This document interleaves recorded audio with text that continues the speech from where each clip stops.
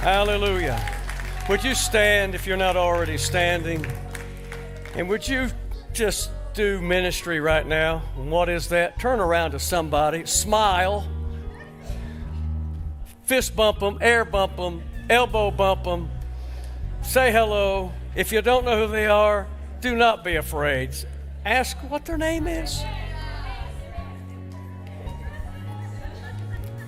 Those of you streaming, we're glad you're with us, and those that will see this later, the presence of the Lord is here, and He's not limited to time or space, is He? Thank God. Hallelujah. Can we give the Lord a shout of praise in this house? Hallelujah. Hallelujah. Hallelujah. That was a good start. Let's really give Him praise right now. Will you give Him praise? Come on, give Him a shout.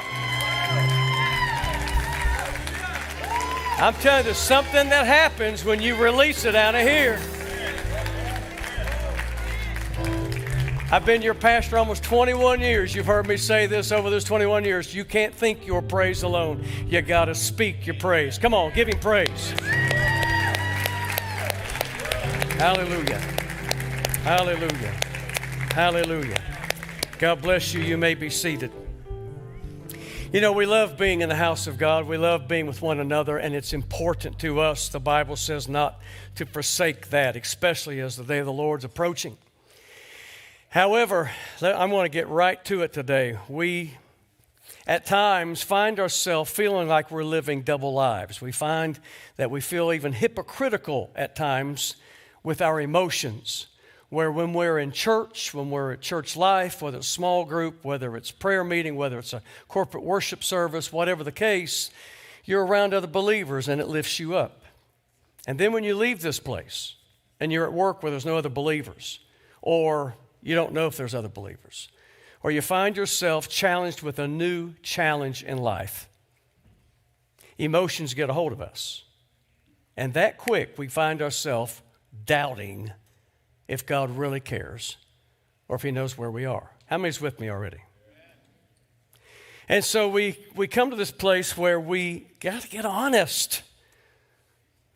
Every single one of us find ourselves saying, God, where are you? Where are you now? Where have you been lately? And then we even find ourselves saying what Jesus said in that garden, why have you forsaken me? I want you to turn with me to 2 Corinthians chapter 4. If you stand one more time. If you're visiting for the first time, we do this a lot. It's good exercise, up and down, up and down. And those of you sitting at home, stand up. 2 Corinthians chapter 4, begin reading at verse 7. You know this passage well. And then we're going to go to Psalms 42. Verse 7 of chapter 4 says, but we have this treasure in jars of clay, our bodies, to show that the surpassing power belongs to God and not to us. And then it gets real honest, doesn't it? We are afflicted in every way, but we're not crushed. We are perplexed, but not driven to despair. And we're even persecuted, but we are not forsaken. We're struck down, and many versions use the word cast down, but we're not destroyed. The psalmist had said it so much earlier, Psalms 42, as you're turning there, and again, you'll recognize this passage as well. As the deer pants for flowing streams, again, I like the King James, as the deer pants for water brooks. I'm just saying. Yeah, some of you are just now getting it. Just seeing if you're there. As the deer pants for flowing streams, water brooks, so pants my soul for you, O God. My soul thirsts for God, for the living God. Now, before we read these next few verses, understand who wrote this particular psalm. This isn't David this time. Sons of Korah. These are the ministers of music. These are the worship team. This is the worship leaders So again, I'm going to go back and read those couple verses now with that information and go on a few more verses. As the deer pants, see, that sounds like a worship leader, doesn't it? As the deer pants for flowing streams, and so pants my soul for you, O God. My soul thirsts for God. Oh, we're right in the sanctuary, man. We got our hands up. For the living God. When shall I come and appear before God? My tears, something happened, have been my food day and night. And listen, these tears speak. While they say to me all the day long, where is your God? These things I remember as I pour out my soul, how I would go with the throng, the congregation, and lead them in procession to the house of God with glad shouts of songs and praise, a multitude keeping festival. You see how this goes? Verse 5, why are you cast down, O my soul? And why are you in turmoil within me? Hope in God, for I shall again praise him, my salvation. In verse 6, just the first part of it, and my God, my soul is cast down within me. Thank you, Lord, for the honesty of your word, because we can connect to honesty. Speak to us today, O Lord, by your Spirit. In Jesus' name, amen. God bless you. You may be seated. See that bantering, that back and forth, that up and down, that in and out? That's us. We're not alone in this thing. We come to church, feel good, go out there, and already you get to a restaurant and somebody's ticked you off. Before you got to the restaurant, 3 people cut in front of you, and you've already almost cussed them. I said almost. You go through the week, and it's like, oh, it's the same routine. I got a problem with this parent, with my kids. I got a problem with this. I got a problem with that. Oh, I'm going to turn on my praise music. I'm going to go to my devotion, and it's just ebb and flow. It's just up and down. Things that build us up and then tear us down. These things that fight us. And then the honesty of, can anybody identify with your own tears talking to you? How expressive is the Word of God? These tears are crying, where's your God? Let's get even closer home. Any of you have done ministry of any kind? Preaching, worship teams, right on, teaching, outreach.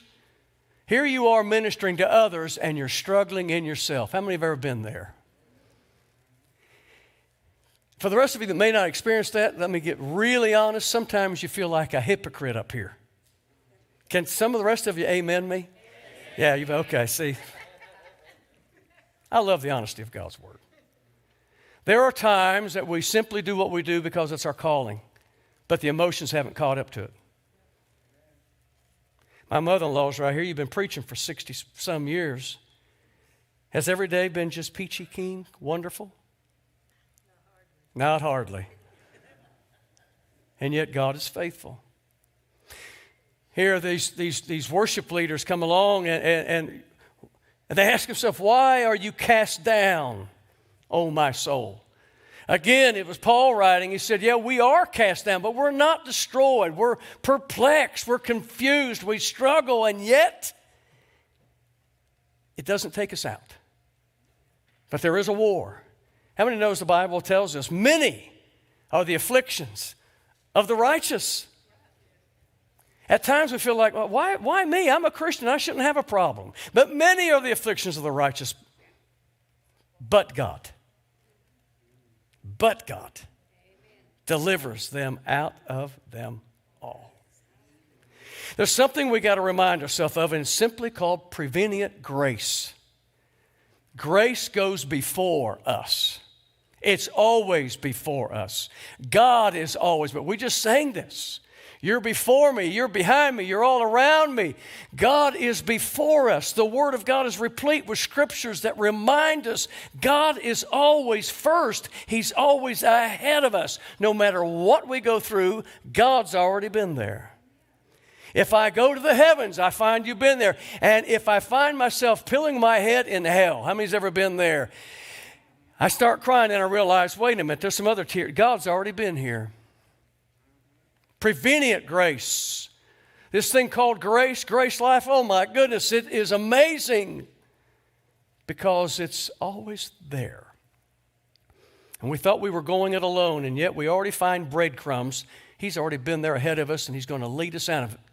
There's no temptation taking us, but such is common among men. But God is faithful, who will suffer us not above what we're being tempted or tried in, but will make a way of escape. And when you're in that prison cell and you look around, you're like, I see no windows and no doors. And then you see the little note, P.S., here's your way of escape. God's already been there and prepared the path. The Word of God reminds us that the Lamb was slain before the foundation of the world. We understand His Word is replete, one thing after another. He knows our end from the beginning. The Word of God talks about His foreknowledge. He knows ahead of time. Nothing takes Him by surprise. And in that foreknowledge, then He even predestines. He gives us destiny. He gives us appointments. It's not robotic. He is putting things in place for us to make the right choice in. He's always before us. And He does that for His believers. You see, we are made in God's image. How many's learned that in Sunday school? Thank God for Sunday school teachers, children's church workers, youth camp workers, putting these early verses in us. We're made in the image of God. What does that mean? Then we understand that we can connect with Him. We're made in His image. In that, we have the capacity to know Him. And He's even placed eternity in our hearts. Even when we face the valley of the shadow of death, that's why we don't have to fear, because again, He's put eternity in our hearts. It's going to be okay in this life and in the next. I like these Bible terms. I like these theological terms that we don't use a lot of times. I always call them $100 words. The word regeneration, that's a good word. It's a biblical word, and we need to know what it means. We aren't who we used to be. Can I hear an amen? In Christ, we have been made a new creation. Old things past, behold, all things have become new. We are born again. The sign of the gospel of Jesus Christ in a person's life, if they've received it, is a changed life. He changes us. Sometimes we get a lot up front and other things happen step by step. That's why don't give up on yourself in Him. He'll guide you. He'll direct you. Many times as we come to faith and then we find ourselves still struggling with some of the old battles. You see, that's the problem with us. We have a problem. It's called distractions. This is why we get cast down in our soul. Sometimes these distractions are circumstances. Anybody ever got fixated on a situation? Anybody ever worry about stuff? And we worry about it so long, then we start living a lie and we say, well, that's just who I am. I'm a warrior. It's just my nature. I'm a warrior. Well, you can own that all day long if you want to. But we can cast down all fear in Him. We understand these distractions are not only the circumstances and the things that makes us worry. Sometimes it's just simply our needs. And then even sometimes it's our successes. All these things can become distractions because all of them have one thing in common. They steal our time. And now we find ourselves fixating on our success or our failure or our challenge, or I got to meet my ex-husband again. I got to see the old ball and chain again. Anybody with me? Now you're afraid to say amen. Okay.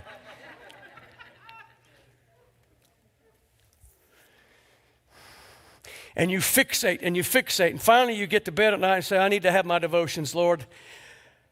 I'm so tired. Because all day long, why are you cast down, oh my soul? Tozer got it right. I love this statement. He says, our heart has a tough, fibrous root of fallen nature. whose nature is to possess and to covet. Pronouns tell us that we're still battling it when we use me and mine. He said, the roots of our heart have grown down deep into things. And then he put it with a period, exclamation mark. This is a monstrous substitution. You see, we talk about worshiping God with, what's the Shema? With all of our heart, all of our mind, all of our strength. And yet that's where the battle is, because we struggle giving Him all, because we're still here doing life and we get distracted. Lord, I praise you, but. Lord, I praise you, and. Lord, I'll get back to you, because I got to deal with this, and I got to deal with this, and I got to deal with this. And if we're not careful, that old fallen nature, those roots of that heart go way down into things. Things can be people, can be situations. It doesn't just have to be material gain or material loss. All these things become a substitution. Then how do I become this worshiper? And it comes back that there has to be a reality of God in our life. A reality. A man by the name of Canon Holmes of India many years ago coined a phrase, and it still speaks. Many only live in the inferential character of God. We infer there's a God. Oh my God. Or we find ourselves, the man upstairs. Or we infer that, I guess God will take care of it. All these inferences, but it isn't necessarily reality. Do you know you can be churched and still only know an inference of God? An inference, of God? Well, I'll give it to God. Did you give it to God? Or are you still trying to do it yourself? You see, this is back to what Paul was saying. We may be pressed on every side, but we're not crushed. Why? Because of His sustaining, overcoming, surpassing power that He alone possesses. This is why He told us, go to the upper room and tarry, that you shall be endued with power from within yourself. No. Power from your spouse. No. From your children, from your education, from your finances, from your 401k. Be endued with power from on high. It is His power that sustains us. It is His power that keeps us. It is His power that guides us through the valley of the shadow. It is His rod, His staff. He is the sovereign. He is the one that loves us and loves us so much. But we struggle. We sound so noble at times in our intentions. God, I don't want to bother you. I got this. As if His power is limited. So where does it leave us? As Pentecostal believers, we believe in a reality of God. We believe in the Spirit of God dwelling with us, beside us, and in us. But we have to apprehend God. We have to get a hold of Him. The old timers would make the expression that we find out in the New Testament. Sometimes you got to get a hold of the horns of the altar. Sometimes you got to apprehend God's presence. God, I'm not leaving here. Sometimes you got to be like Jacob. Jacob wrestled with the angel of the Lord all night long. And the angel said, hey, the dawn is breaking. I need to get out of here. You're not leaving. You're not going to leave at all until I get my blessing. I'm going to hold on to God. I'm going to believe in God. I'm going to trust in God. I'm going to get a hold of His word, His truth, His promises, His commandments. And I'm going to say, devil, you're still a liar. The gates of hell cannot withstand the believer who comes full of faith and says, God, you are my answer. You have promises. I don't know when you're going to show up, but I know you're going to show up. You're faithful to your word. You're faithful to your people. You're faithful to your name. And I'm going to stand here under the promises of God, and I'm going to believe in you.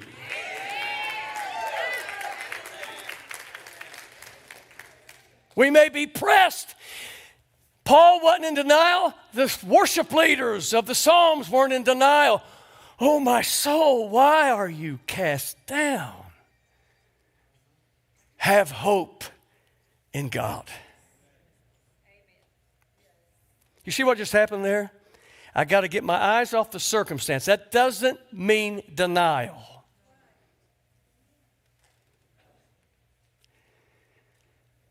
I have hope in God.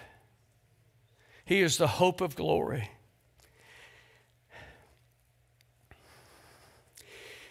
In this life, in the natural, in the physical, God has endowed us with 5 senses to navigate through this life. Sometimes we come up and, oh my God, I'm not going there. Thank God for the sense of smell. Can I hear an amen?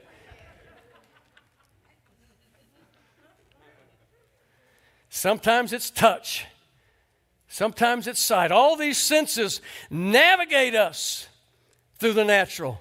And so it is to the child of God and his supernatural strength. It is by Spirit. And he has also given us those things, those faculties that guide us in our spirit. Wow. And the premier thing is faith. Jesus put it succinctly when he said, have faith in God. The reality of God. Have faith in yourself. No, there's a healthy self-image in there somewhere to have confidence in a skill set that's been learned or gifts that's been given. Experience teaching. We all rely on these things. But they are limited in their scope of what they can accomplish. Our faith has to be in God. There can be a confidence in self, but there has to be faith in God. You see, faith is the least self-regarding of the virtues, because faith is like the eye of the natural. Our eyes see everything in front of it, but never sees itself. And so it is with faith. Faith doesn't regard itself. It is looking. This is why, again, the Scripture says, and you've heard me preach this many times, that hope goes before faith. Faith doesn't know where to go until hope said, right here. Then faith finds its path and focuses it on it. Again, faith is not trying to build itself up. I want to close with this. As a teenager, there was a popular doctrine even that was being taught that missed the mark. Just to be honest with you, very, very much missed the mark. Because it was teaching us to speak in faith believing, yes. But it went to a point of saying we are to speak things by faith into existence. Those things that aren't as though they already are. Hang on. Some of you are already angry with me. Stand in line, take a number. It's a faulty statement.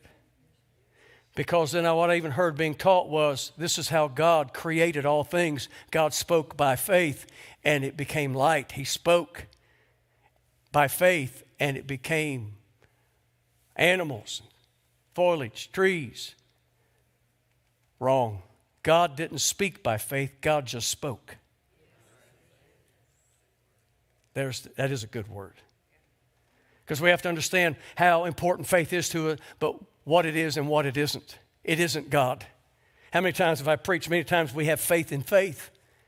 But our faith has to be in God. Again, coming back to this prevenient grace, God is already there. He's already been there. He was there before the foundation of the world. My faith is in you, God.